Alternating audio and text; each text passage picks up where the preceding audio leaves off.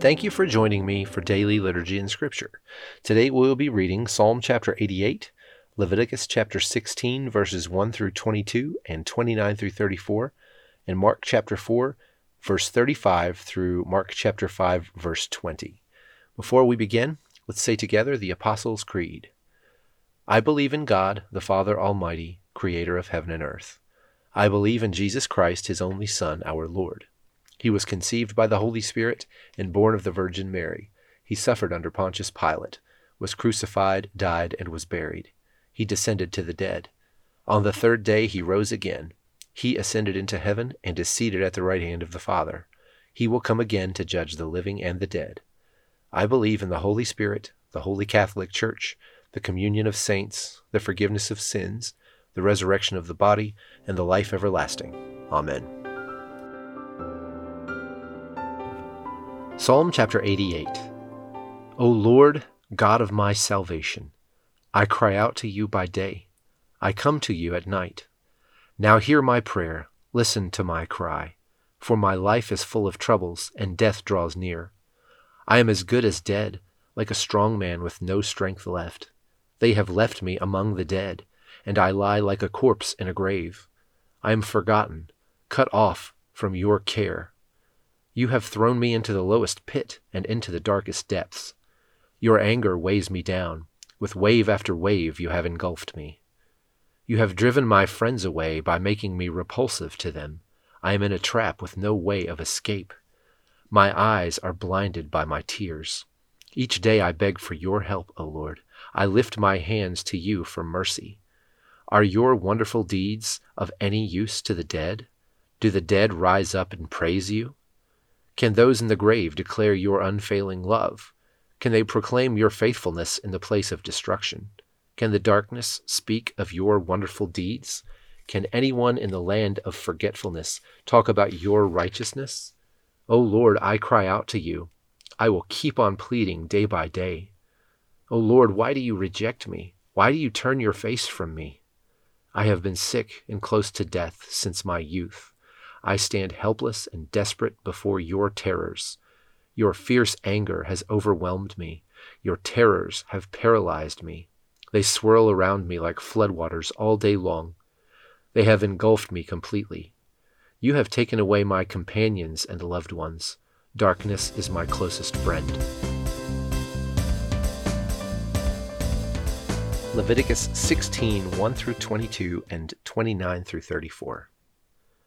The Lord spoke to Moses after the death of Aaron's 2 sons, who died after they entered the Lord's presence and burned the wrong kind of fire before him. The Lord said to Moses, "Warn your brother Aaron not to enter the most holy place behind the inner curtain whenever he chooses. If he does, he will die. For the ark's cover, the place of atonement, is there, and I myself am present in the cloud above the atonement cover. When Aaron enters the sanctuary area, he must follow these instructions fully. He must bring a young bull for a sin offering and a ram for a burnt offering. He must put on his linen tunic and the linen undergarments worn next to his body. He must tie the linen sash around his waist and put the linen turban on his head. These are sacred garments, so he must bathe himself in water before he puts them on. Aaron must take from the community of Israel 2 male goats for a sin offering and a ram for a burnt offering. Aaron will present his own bull as a sin offering to purify himself and his family, making them right with the Lord. Then he must take the 2 male goats and present them to the Lord at the entrance of the tabernacle. He is to cast sacred lots to determine which goat will be reserved as an offering to the Lord and which will carry the sins of the people to the wilderness of Azazel. Aaron will then present as a sin offering the goat chosen by lot for the Lord.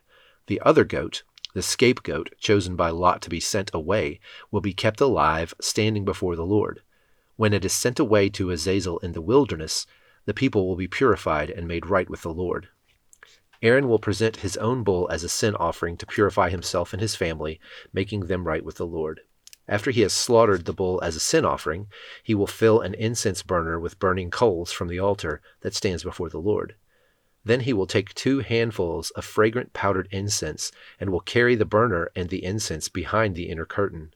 There in the Lord's presence he will put the incense on the burning coals, so that a cloud of incense will rise over the ark's cover, the place of atonement, that rests on the Ark of the Covenant. If he follows these instructions, he will not die. Then he must take some of the blood of the bull, dip his finger in it, and sprinkle it on the east side of the atonement cover. He must sprinkle blood 7 times with his finger in front of the atonement cover. Then Aaron must slaughter the first goat as a sin offering for the people and carry its blood behind the inner curtain. There he will sprinkle the goat's blood over the atonement cover and in front of it, just as he did with the bull's blood. Through this process, he will purify the most holy place, and he will do the same for the entire tabernacle because of the defiling sin and rebellion of the Israelites. No one else is allowed inside the tabernacle when Aaron enters it for the purification ceremony in the most holy place. No one may enter until he comes out again after purifying himself, his family, and all the congregation of Israel, making them right with the Lord.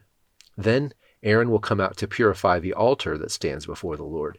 He will do this by taking some of the blood from the bull and the goat and putting it on each of the horns of the altar. Then he must sprinkle the blood with his finger 7 times over the altar. In this way he will cleanse it from Israel's defilement and make it holy. When Aaron has finished purifying the most holy place and the tabernacle and the altar, he must present the live goat. He will lay both of his hands on the goat's head and confess over it all the wickedness, rebellion, and sins of the people of Israel. In this way he will transfer the people's sins to the head of the goat. Then a man specially chosen for the task will drive the goat into the wilderness. As the goat goes into the wilderness, it will carry all the people's sins upon itself into a desolate land. On the 10th day of the appointed month in early autumn, you must deny yourselves. Neither native-born Israelites nor foreigners living among you may do any kind of work. This is a permanent law for you. On that day, offerings of purification will be made for you, and you will be purified in the Lord's presence from all your sins. It will be a Sabbath day of complete rest for you, and you must deny yourselves. This is a permanent law for you. In future generations, the purification ceremony will be performed by the priest who has been anointed and ordained to serve as high priest in place of his ancestor Aaron. He will put on the holy linen garments and purify the most holy place, the tabernacle, the altar, the priests, and the entire congregation. This is a permanent law for you, to purify the people of Israel from their sins, making them right with the Lord once a year. Moses followed all these instructions exactly as the Lord had commanded him.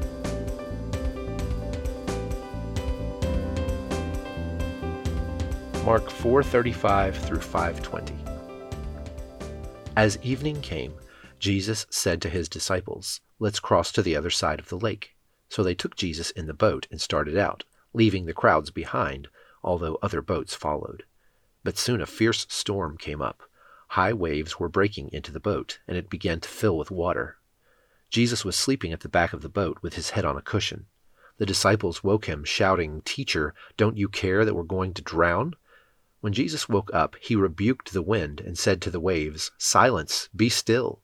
Suddenly the wind stopped, and there was a great calm.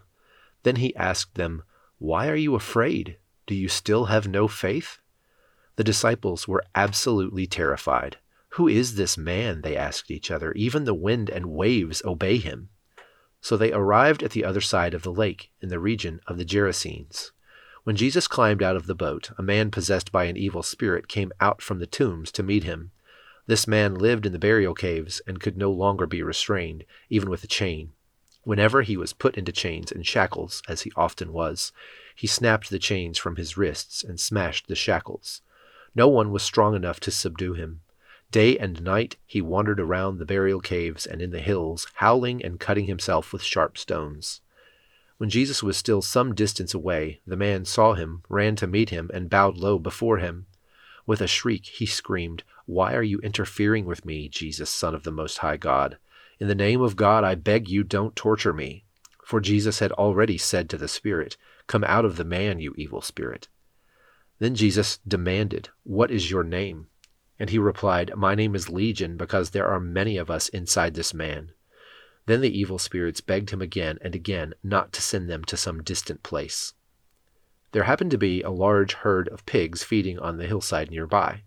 "Send us into those pigs," the spirits begged. "Let us enter them." So Jesus gave them permission. The evil spirits came out of the man and entered the pigs, and the entire herd of about 2,000 pigs plunged down the steep hillside into the lake and drowned in the water. The herdsmen fled to the nearby town and the surrounding countryside, spreading the news as they ran. People rushed out to see what had happened. A crowd soon gathered around Jesus, and they saw the man who had been possessed by the legion of demons. He was sitting there fully clothed and perfectly sane, and they were all afraid. Then those who had seen what happened told the others about the demon-possessed man and the pigs, and the crowd began pleading with Jesus to go away and leave them alone. As Jesus was getting into the boat, the man who had been demon-possessed begged to go with him. But Jesus said, "No, go home to your family and tell them everything the Lord has done for you and how merciful he has been." So the man started off to visit the 10 towns of that region and began to proclaim the great things that Jesus had done for him, and everyone was amazed at what he told them.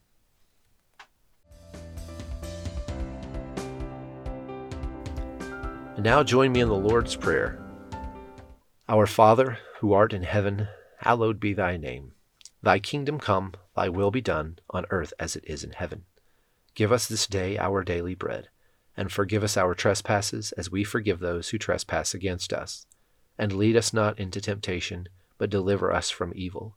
For thine is the kingdom, and the power, and the glory, forever and ever. Amen.